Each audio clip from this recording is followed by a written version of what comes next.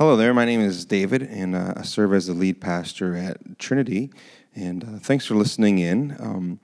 We are, as you may know, in a series on the minor prophets, and yesterday's message on Haggai, we didn't get a recording, some technical issues happened, and so I wanted to not re-preach the message, but I wanted to put something out on the recording for those who are tracking with the series, and just kind of talk through yesterday's message. And so this will be a little different.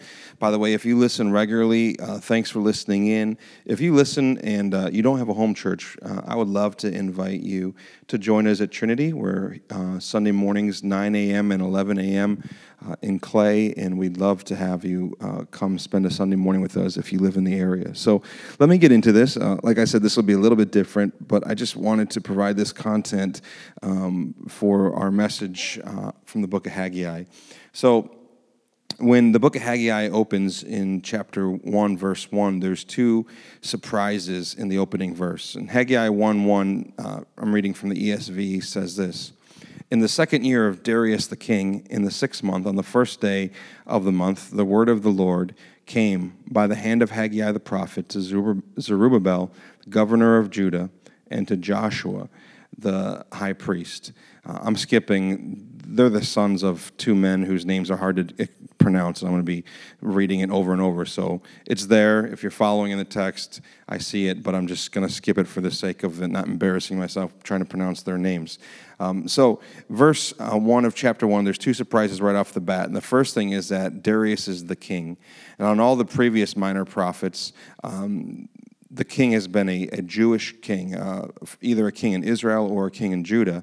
And now you get to Haggai chapter 1, verse 1, and the king's name is Darius, which is not a Hebrew name, and you realize something has changed. And Darius is the king of the world power at that time, Persia.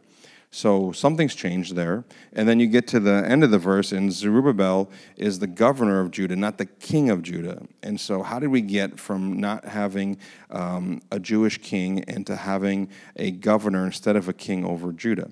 Well, Haggai actually happens about 100 years after the previous book. Last week, Pastor Dan McLaughlin was a guest speaker, and he taught us from Zephaniah. Well, this is 100 years later. How did we get here?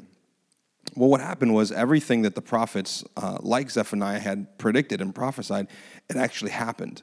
The nation of Judah, remember, Israel had divided into two kingdoms. The northern kingdom, 10 tribes, had already been dragged off into exile a long time ago by Assyria. And Judah, the southern kingdom, the 2 tribes, they were invaded in 586 BC by Babylon. They were defeated and they were dragged into exile. And so this is actually the period of time where we see stories in the Old Testament like Daniel in the lion's den and the 3 Hebrew boys and the fire. So they're under the control and rule of Babylon. They've been dragged away from their homes. And about 47 years into this, Babylon themselves is defeated by a new world power. And this is something that the Jewish prophets also saw coming and warned the Babylonian leaders about. And in 539 BC, Persia comes and defeats Babylon. And God actually uses this to help his people, because the very next year, the king of Persia, the ruler of Persia, his name is Cyrus, he issues a decree that allows the Jews to return to their homeland, to go back to Judah, to Jerusalem, and to rebuild their temple. And nearly 50,000 Jews return. Now, when they get back to Jerusalem, everything's been destroyed. The walls are down, the homes are destroyed, and the temple is destroyed. And the very first thing that the Jewish people do is they build an altar on the ruins of the temple so that they can worship God, which is a great first step. They remember God. God brought them back. And then they even went in the next year and they laid the foundation of the temple with the intent to build God's house, the temple of God, in Jerusalem so they could have a place to worship. Well, economic opposition comes along the way and external opposition, and the temple work stops. And when Haggai speaks, it's 16 to 17 years later. So for 16 to 17 years, the temple foundation has been sitting there. Now, Haggai is only 2 chapters long. I would encourage you to take some time and read it. There's a lot in these 2 chapters, and we can't cover it all in this time. But what I want us to notice is that as we look at this book, there's 3 things that God wanted to do for his people who had returned from exile. And there's three things that I think these are three things that he still wants to do for you and me today. It's important for us to remember that, we have things that we want for ourselves. Other people have things that they want from us, whether it's family or our workplace or our friends. We can't lose sight of the fact that there are things that God wants for us. And God has desires for us, and his desires for us to do something for us, in us, and through us is so much more important than any of our own desires. And so I'll encourage you to lean in to these three things that God wants. The first thing is God wants to change your priorities. Right now in Syracuse, the state fair is going on, and everybody goes to the fair with different priorities. Some people go for the rides. My family and I are not big on the rides because anything that you can fold up and put on the back of a truck and drive down the highway, we're not that interested in trusting our lives to. So we don't do a lot of rides. Some people love the animals, which is fun for a while. Then there's the Center of Progress building and the Horticulture building where you can see different vendors and get free samples. The New York State Fair is famous for the sand sculpture and the butter sculpture. So there's all sorts of priorities, different reasons why people go to the fair. But I think most of us, if we're honest, we go for the food.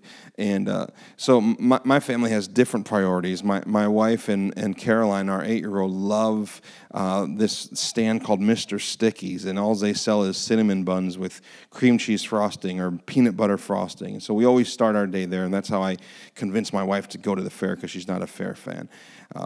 Lilia, our oldest, and I, we love meat, and so we go after things like the bacon bomb, which is exactly what it sounds like, or dinosaur barbecue ribs. And then our littlest one, Maddie, who's 5, she was really excited because there's a building there called the 4-H building where they have these baby chicks, and you can hold the baby chicks. And so she was super excited about it, but she kept getting confused about what to call them. And so as we were getting closer, she was talking about that she was going to get to hold the baby chicken wings. And so people have different priorities, and right off the bat here, God is challenging and wanting to change the priorities of his people. And in verse 2 of chapter 1, it says, the Lord of hosts says, these people, speaking of his people, say the time has not yet come to rebuild the house of the Lord. They're making excuses about why 16 to 17 years later they haven't built the temple. So then the word of the Lord comes by the hand of Haggai. In verse 4 it says, is it a time for you yourselves to dwell in your paneled houses while this house, speaking of his temple, lies in ruins? He's confronting them. He's saying, you guys have homes, and you have nice homes. They're paneled homes. Paneling was an expensive thing back then, while this house lies in ruins. And he goes on to say, now therefore, thus says the Lord of hosts, consider your ways. He's like, pay attention to what's been happening in your life. Verse 6, you've sown much and you've harvested little. You eat, but you never have enough. You drink, but you never have your fill. You clothe yourselves, but no one is warm. And the one who earns wages does so just to put them into a bag with holes. So he's saying, look at your life. Things are not working out for you, and here's why. You have the wrong priorities. Now, when Babylon invaded, they destroyed this temple that had been built by King Solomon, and the temple was really significant to the Jewish people. Now, about 440 years before Solomon built the temple, God instructed Moses, after Moses had been used for the Exodus to get the Israelites out of Egyptian slavery, he had given Moses instructions on how to build a tabernacle. And this tabernacle was like a big tent structure that was placed in the middle of the camp of the Israelites. It was a place of worship that contained the Ark of the Covenant and many other significant items. And wherever the Israelites went in the wilderness, they brought the tabernacle with them. And it really was not just representative of the presence of God, but it really was where God came to dwell with his people. And then the second king of Israel, King David, he, in 2 Samuel chapter 7, verse 2, he laments that he lives in a cedar house, a house made of wood, while the ark of the Lord is housed in a tent. And so he purposes in his heart to build a temple. But God says to him, you're not the one to build it, but your son Solomon will. And so we get to 1 Kings chapter 6, and Solomon builds the Lord's house first. And then in 1 Kings chapter 7, he builds his own palace complex. And so you see that David and Solomon, these early leaders, they have the right priorities. And now when Babylon comes in and destroys the temple, this is way more than just destroying a building or a shrine or a memorial. This was a place that God came to meet with his people, and his people came to meet with him. And so the destruction of the temple, or the absence of the temple, was much more than just not having like a church building like what we might not have today if we didn't have our church building. But it was almost like being cut off from God, not having a place to meet. And despite that significance, it was not a priority for them to build this temple. Now, God's desire to meet with his people and to dwell with his people, it's one of the central themes of all of Scripture. And the temple is a thread that you can find from really Genesis to Revelation. And many people who study Genesis chapter 1 and 2, the creation account, and they see that God rests on the seventh day, what they say is that in the ancient Near Eastern culture, the readers would have known that a God only rests in his or her temple. So when God rests in his creation, this world, this universe, it's really a coronation of moment. It's a temple dedication moment. And so God here is sitting in his temple where his presence is going to dwell in all of the earth. And at the end of the scriptures in Revelation 21:22, when John sees a glimpse of the new heavens and the new earth and everything restored, he says, I did not see a temple in the city. There's no actual temple anymore because the Lord God Almighty and the Lamb are its temple. So when it's all said and done, God is going to dwell with his people in a city like he walked with Adam and Eve in the garden. Now, in between, because of sin, God provides us with ways to encounter his presence. And at this time in the Old Testament, it was specifically through this temple. Now, this is a big deal because when those who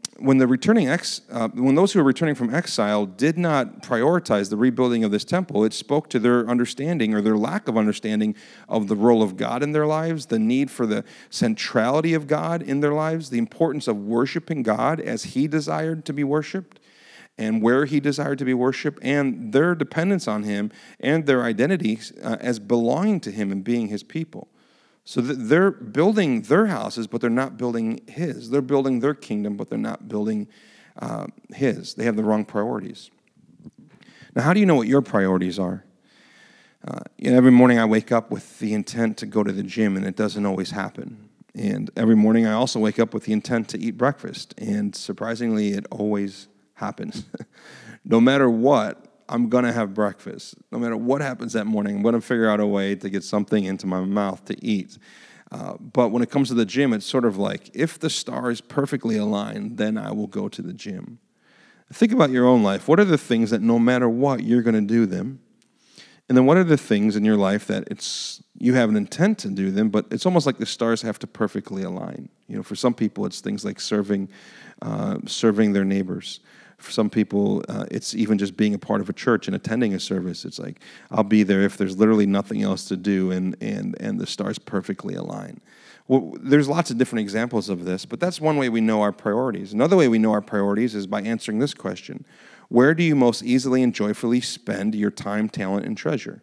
Where do you most easily and joyfully spend your time, your talent, or your energy, your resources, and your gifts, and your treasure, and tracking even how you spend your money, and are you using your money to build your kingdom or to build his kingdom? And this isn't just about giving to a local church, but this is about stewarding resources in a way that says, God, this is a gift from you, and I want to use these resources specifically to worship you, but also to advance your kingdom more than mine.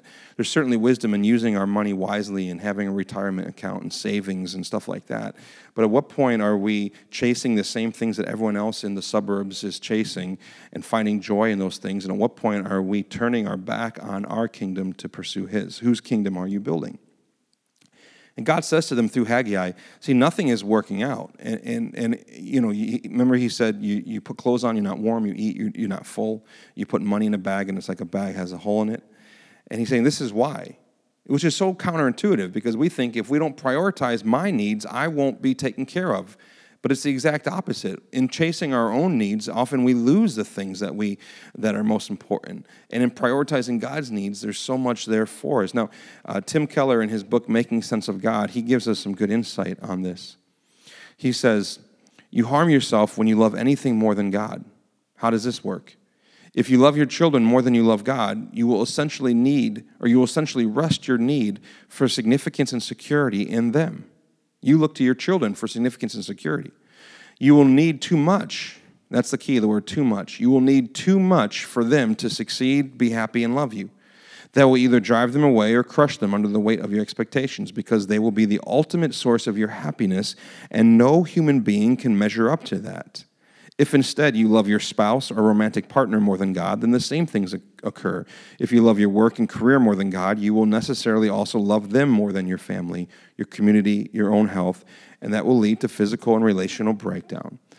And then he summarizes it by saying this: if you love anything more than God, another way of saying this is if you treasure and trust in anything more than God, if you look to anything more than God for your peace and your joy, your meaning and your purpose, if you do that, you harm the object of your love, you harm yourself, you harm the world around you, and you end up deeply dissatisfied and discontent. I think what he's saying is what Haggai is saying here, that the frustration and fruitlessness in our lives is often rooted in our lack of prioritizing his kingdom.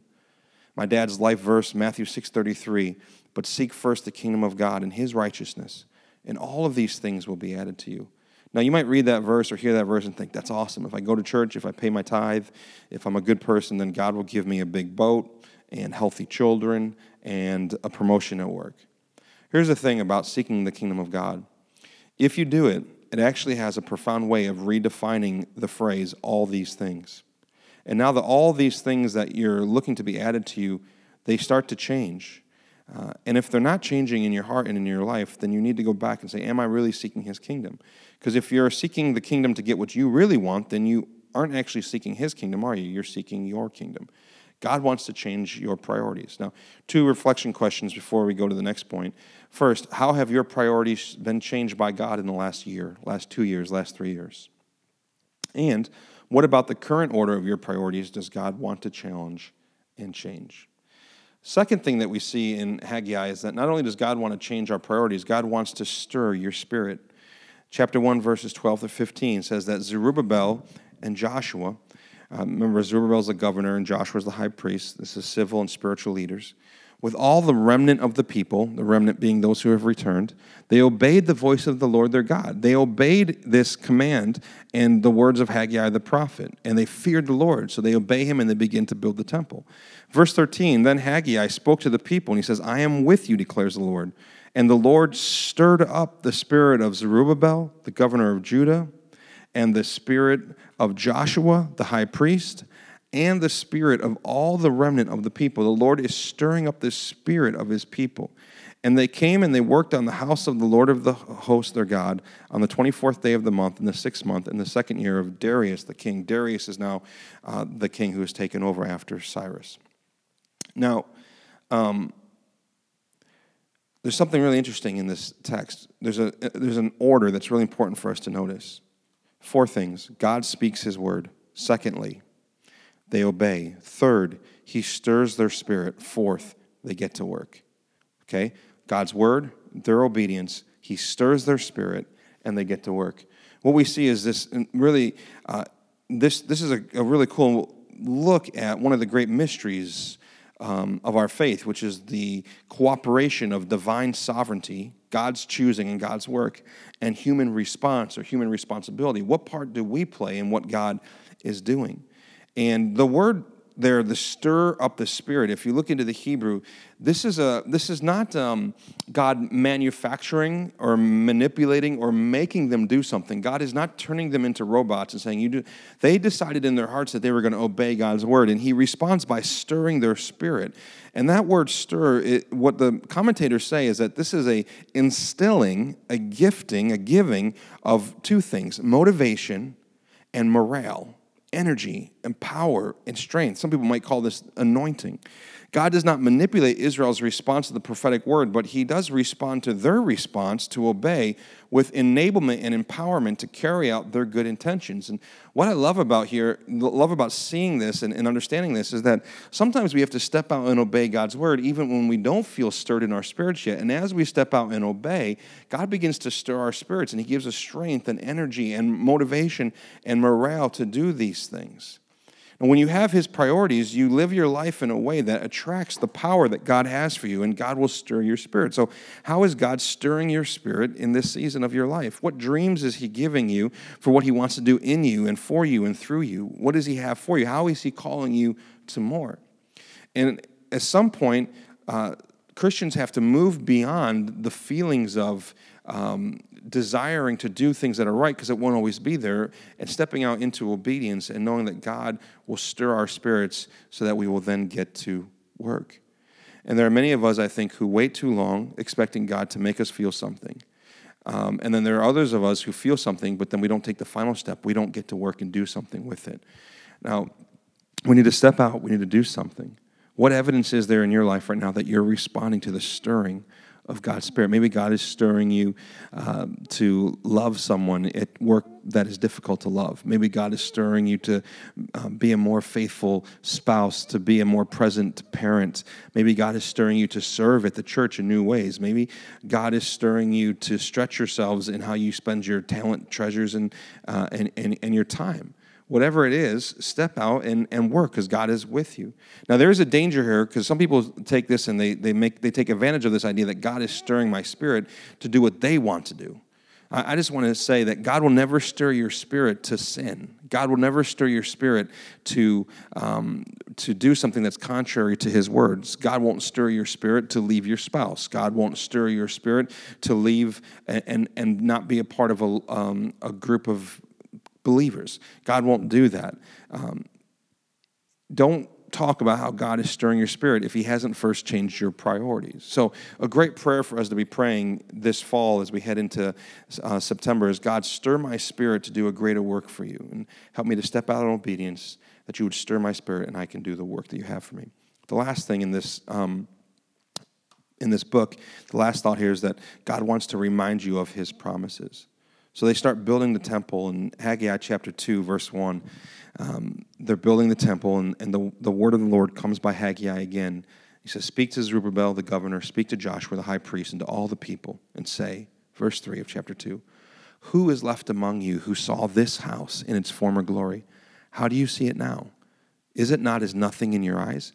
And we know from other places in the Old Testament, I believe in Ezra, that when the temple was rebuilt, the second temple was rebuilt, the people who remembered the first temple, Solomon's temple, they wept. Their hearts are broken because they thought this isn't as beautiful and wonderful and impressive as it was before.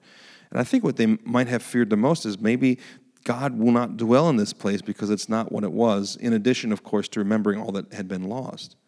But look what God goes on to speak to his people through Haggai, verse 4. He says, yet be strong, Zerubbabel.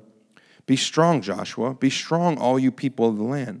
Work, for I am with you, according to the covenant. Now he's reminding them, he's bringing them all the way back to the covenant that he had made with the fathers of the forefathers of the patriarchs, Abraham and Isaac and Jacob, according to the covenant that I made with you when you came out of Egypt. And now he's referring to the covenant he made with them through Moses.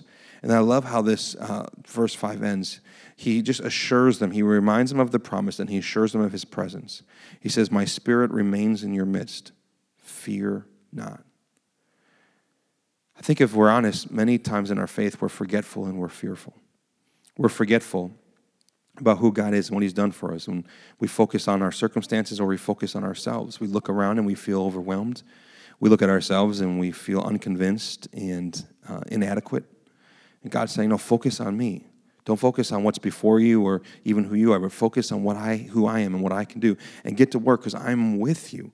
And God is assuring the Israelites here, my spirit remains. My presence is with you. I will dwell amongst my people again. And later in Haggai, he talks about how the glory of the latter will be greater than the glory of the former. And there's a lot to that. But what he's saying is the best is yet to come. And my spirit remains with you. And he's reminding them of his promises. And every day we need to remind ourselves of who God is and what he's done. And just like the Israelites at this time in history looked back to the Exodus to remind how God got them out of Egyptian slavery, we look back at the cross and we can see how Jesus, the true and better Moses, the true and better prophet, priest, and king, he got us out of our own slavery and our own sin and our own bondage, and he made a way for us to know him and to experience his presence dwelling within us now as we are the temple of God, according to the words of Paul in the New Testament. So every day, one of the most important things we can do is preach the gospel to ourselves and remind us of God's promises. God wants to change your priorities. He wants to stir your spirit, and he wants to remind you of his promises.